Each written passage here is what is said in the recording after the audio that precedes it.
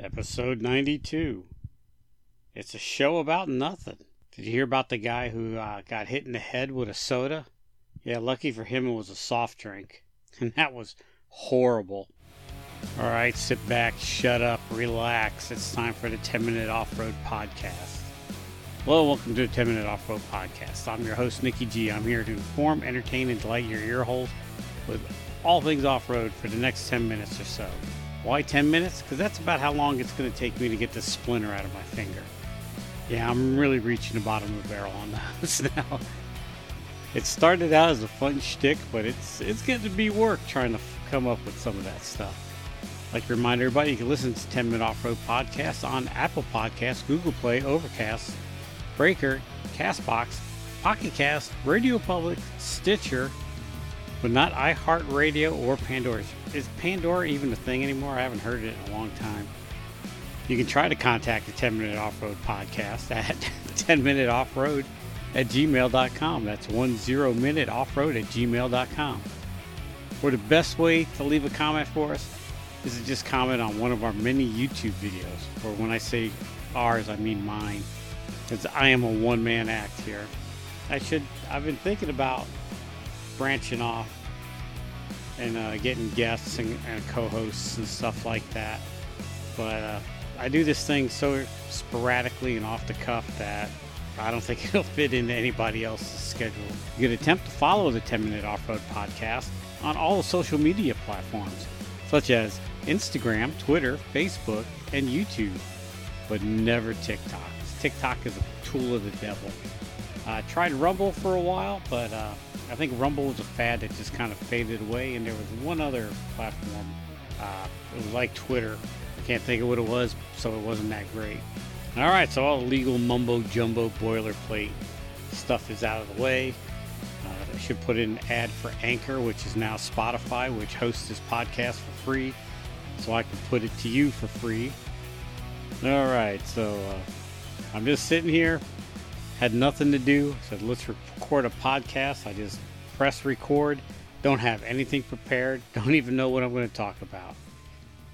I will start off by saying that I had a little shift of vehicles at the house. I still have my 96 Cherokee that I use mostly for off-road and stuff. I hardly ever drive it on the road or use it as a daily driver.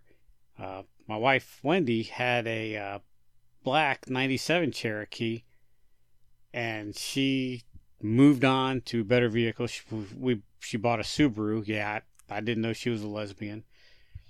Actually, we bought the Subaru for my daughter, but my daughter took my truck from me, so my wife took the Subaru, and she gave me back my black 97. So now I am the proud owner of two Jeep Cherokees, or XJs. So I got my off-road one, and I got my daily driver one. I'm working on my daily driver one. I think I'm going to set it up for some like mild overland. It seems to be in better shape than the 96. It's a lot smoother riding because it still has stock suspension and everything on it. So yeah, I think I'm going to intend to put a mild, maybe 3-inch lift on it. I got a front bumper for it. I'm going to put some sliders and a rear bumper. I'm not too sure about... I do like the extra space I get from the tire rack on the back. They're kind of heavy, so I haven't decided what I'm going to do with that yet. But I have a rooftop tent. I'm going to throw it on the top, and I'm going to use it as a mild overlanding vehicle. Whenever I want to go somewhere that's not really rough roads, I'll take that. And then if I want to go to distances, when I say distance, I mean like 6-hour drives away. When I look at a 6-hour drive in my 96, that is like a nightmare. And when I do long trips like that, which I've done before, I break them up into 2 days. I drive 3 hours in the Cherokee, spend the night, drive another 3 hours. 6 hours in the 96 is just too much to ask for my dental work, meaning that it rattles out my fillings. So hopefully the 97, which still handles smooth and is a pleasure to drive, I'm going to try doing that. I've learned a lot building my 96, so there's a lot of mistakes I'm not going to do on the 97. Definitely not going to go higher than I need. And bigger tires. I think a nice set of 31-inch tires will get me everywhere I want to go. A 2-inch lift would probably be good enough. I think I might go 3. Nothing new has really changed since I recorded last podcast. Still plan on going to as much stuff as I can. Once a month, I want to go out and hang out with my friends, explore new places and camp.